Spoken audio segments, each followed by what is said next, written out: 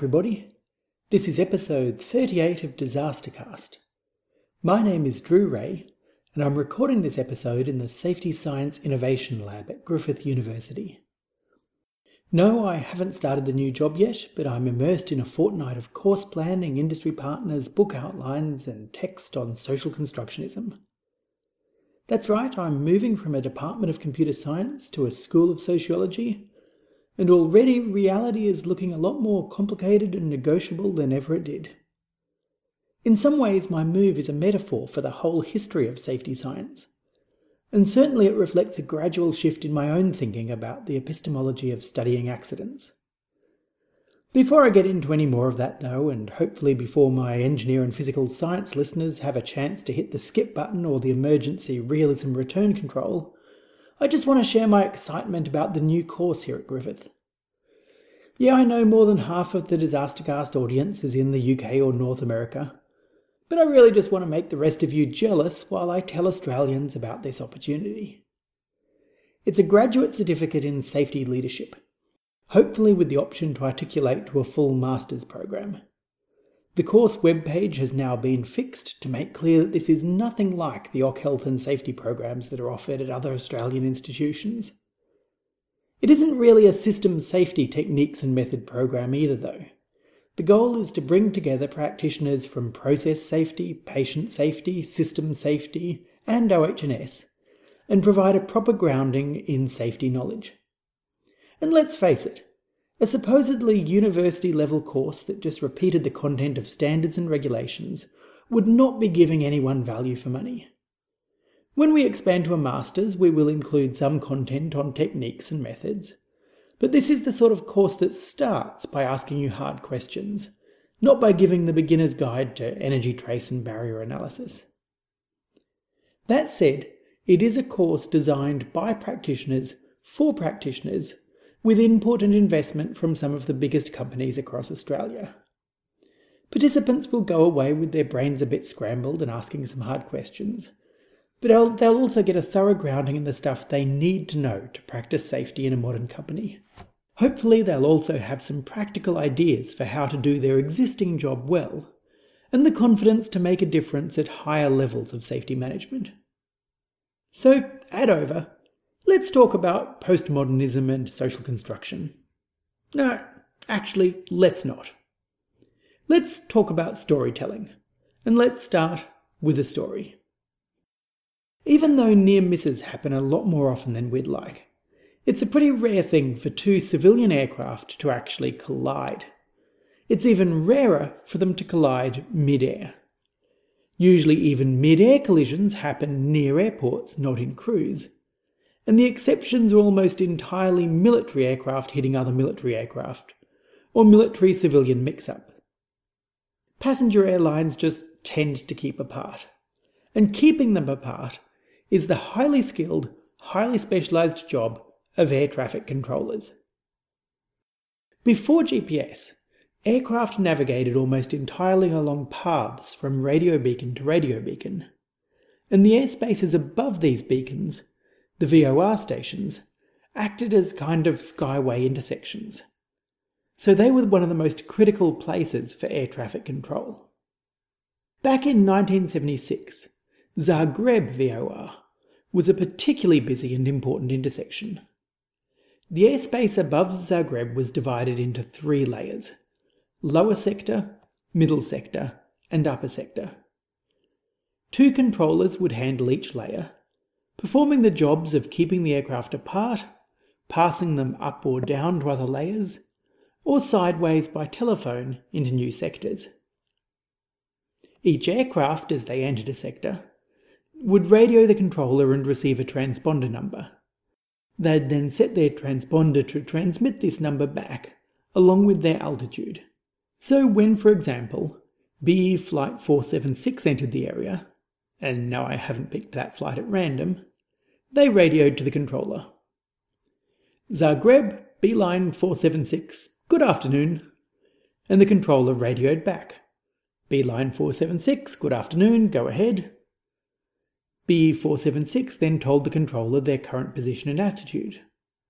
476, Klagenfurt at 02, 3:30, estimating Zagreb at 14. And the controller radioed back. Beeline 476, roger. Call me passing Zagreb, flight level 330, Squawk Alpha 2312. Put together, those are instructions to radio back later, to travel at flight level 330 or 33,000 feet, and to tune the transponder to Alpha 2312. If an aircraft didn't tune the transponder, then the controller would just see an unlabelled dot on their display, instead of an identity and an altitude. So all the aircraft who've radioed in and been given a transponder number are showing up as labelled dots on the display. Aircraft that haven't radioed in, typically because they're at different altitudes, don't have labels. 10 minutes after the BE 476 call, there was another call from one of the unlabelled dots.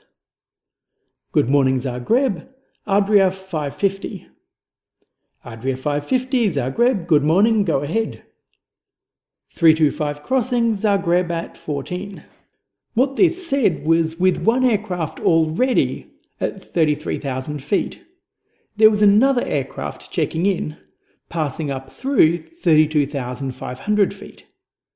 And because both aircraft were using the beacon to navigate, they were heading straight for each other. The controller instinctively talked to the pilot of the new aircraft in their common native Serbo-Croatian language, asking him to hold altitude. Unfortunately, this instruction resulted in both aircraft now holding the exact same altitude, and with a closing speed of 380 meters per second. That's around 2 nautical miles every 10 seconds, and they only had about 20 seconds. There was less than a minute altogether from the very first Good Morning Zagreb, Adria 550, to the left wing of the Flight 550, a DC-9, smashing into the cockpit of BE 476, a Trident 3. During that minute, the air traffic controller had to establish contact, work out what was going on, work out what to do, and communicate clearly with the aircraft to avert the collision. And they weren't able to do this. The accident report's ambiguous about whether it was even possible to avert the collision at this point. On the one hand, it states there was insufficient time to separate the aircraft. On the other hand, it criticises the controller's instructions, in particular his failure to use English, stating this directly as a cause of the accident. The report then also looks backwards 10 minutes, to when Flight 550 was given permission to climb from the middle to upper sectors. At that time, the upper sector controller was working alone.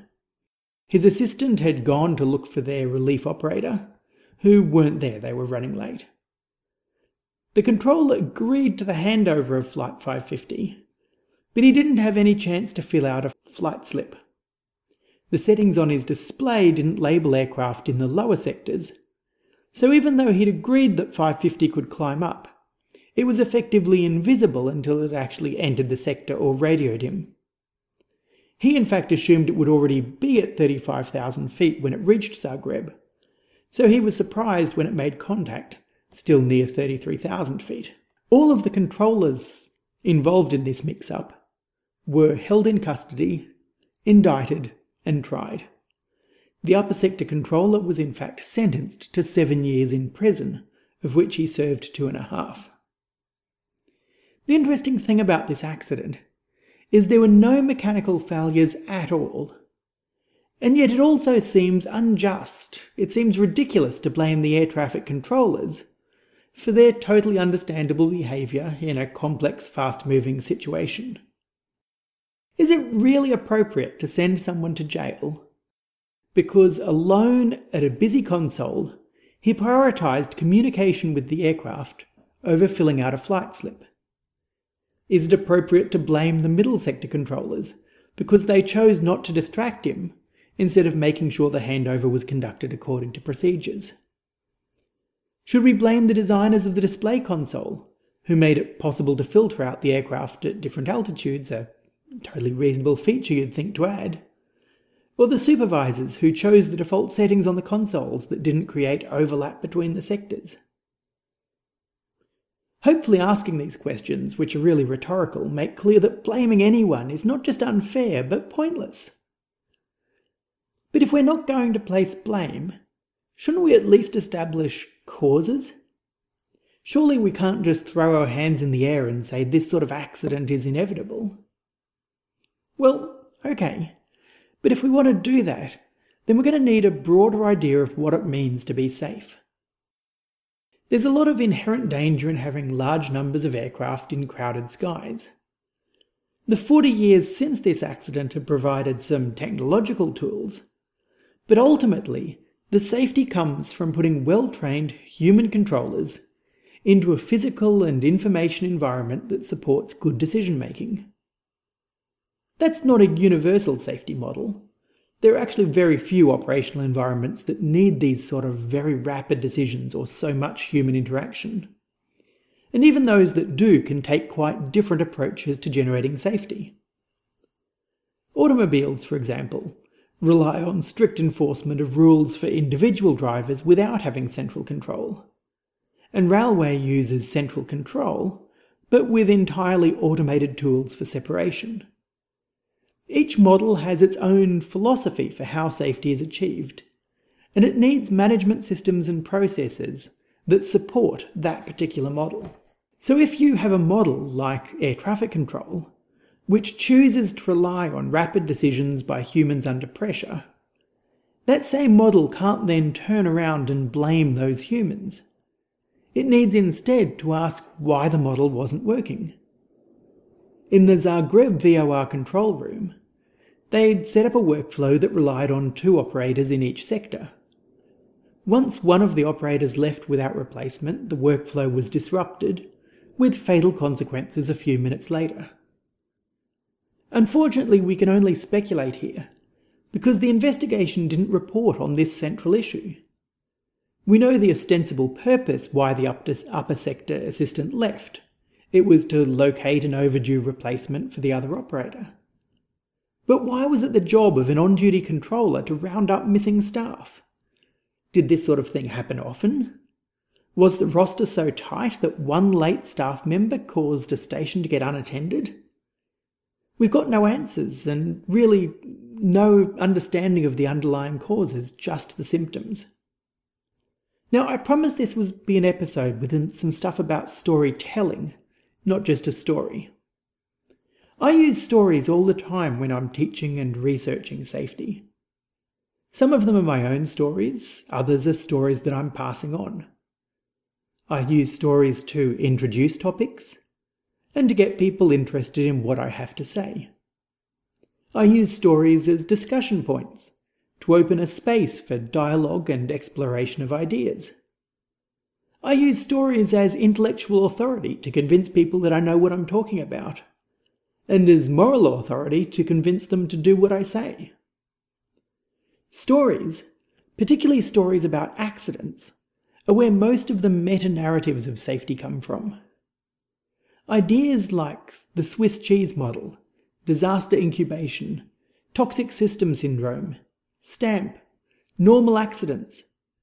They're all really story templates, extracted from multiple stories for application to new stories. In the telling and retelling of stories, I make narrative choices. These help me make the point I want to make, but you should never believe that I'm telling you the whole story, or even that I'm telling you some sort of magically true story. For most accidents, it's even worse. There are no primary sources, and only one secondary source of events, the official accident report. So you're actually hearing my story about a story. Here are some simple examples of the choices I make. One of them is just where the story starts. I started the story of Zagreb from the moment BE 476 made radio contact. This concentrates on the moment of crisis, which makes a more exciting story. But it de-emphasises long-term decisions, such as the sighting of the VOR, the software design, the staffing of the control centre, and previous incidents or issues that might have given early warning. I set the scene for the story by describing different types of mid-air accidents. Even though on the surface I said that mid-air collisions between passenger jets were rare, I actually listed a number of different types of accidents. So I was setting a scene that makes air travel seem more dangerous and less routine than it actually is. Instead of that choice, I could have described the layout of the control room, or enumerated some of the many other flights in and out of the area that the controller had handled that shift, making the job seem relaxed and banal before the accident. And I told the story from the point of view of the air traffic controllers. That single decision, just choosing who the protagonist was, guaranteed that no matter what happened, they would appear partially responsible. Just from the way I told you the story. I chose to give you the details in a particular order, rather than a straight linear narration, and I held back some details until the right time in the story for dramatic effect. The end result of all these choices I make in telling a story is that the story serves my purposes. It conforms to my mental models for how accidents occur and how they should be prevented.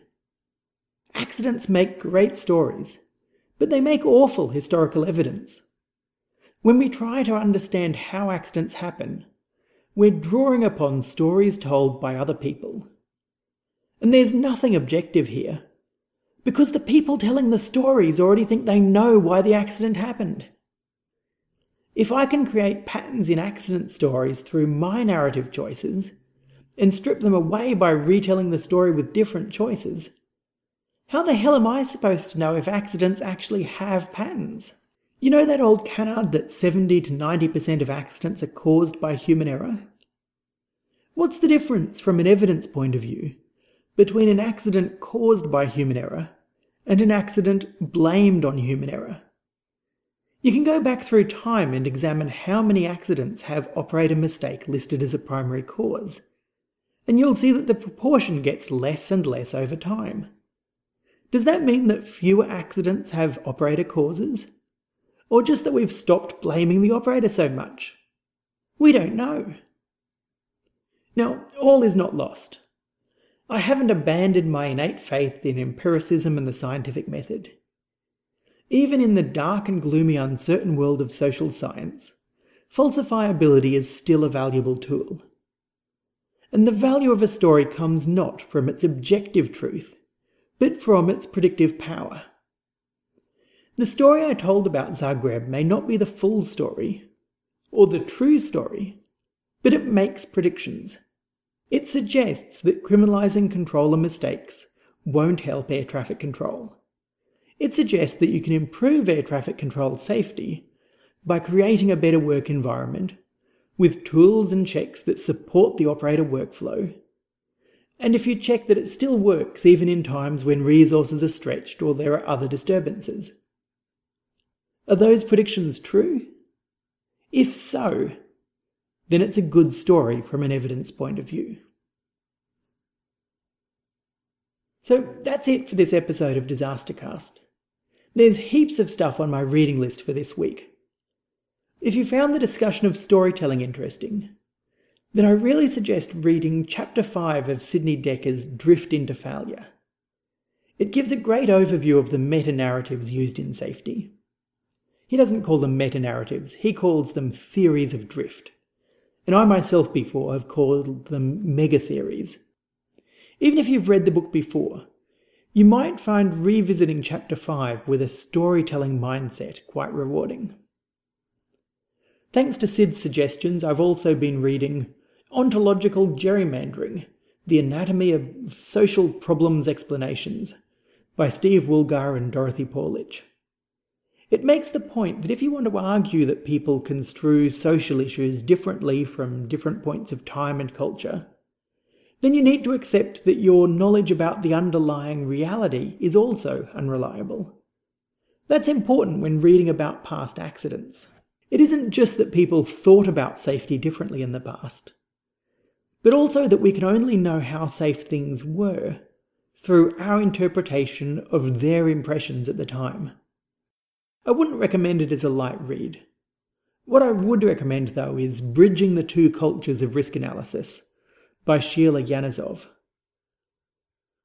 I've also just bought a copy of Deborah Lupton's Risk. It comes highly recommended and I'm looking forward to reading it. Thank you to everyone who tweeted or retweeted about the show, or mentioned it on LinkedIn or Facebook.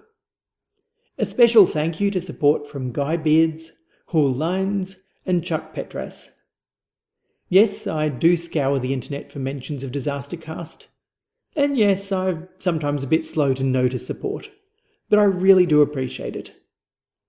If you're in Australia and listening to Disastercast, now would be a really good time to tell someone in person, not on social media but out in the real world, about the show, and about the new course at Griffith.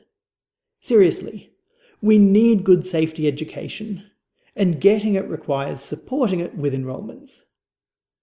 The next 2 months are going to be really busy, but with any luck I'll have a couple of recorded interviews to keep the show going on schedule. Till next time, keep safe.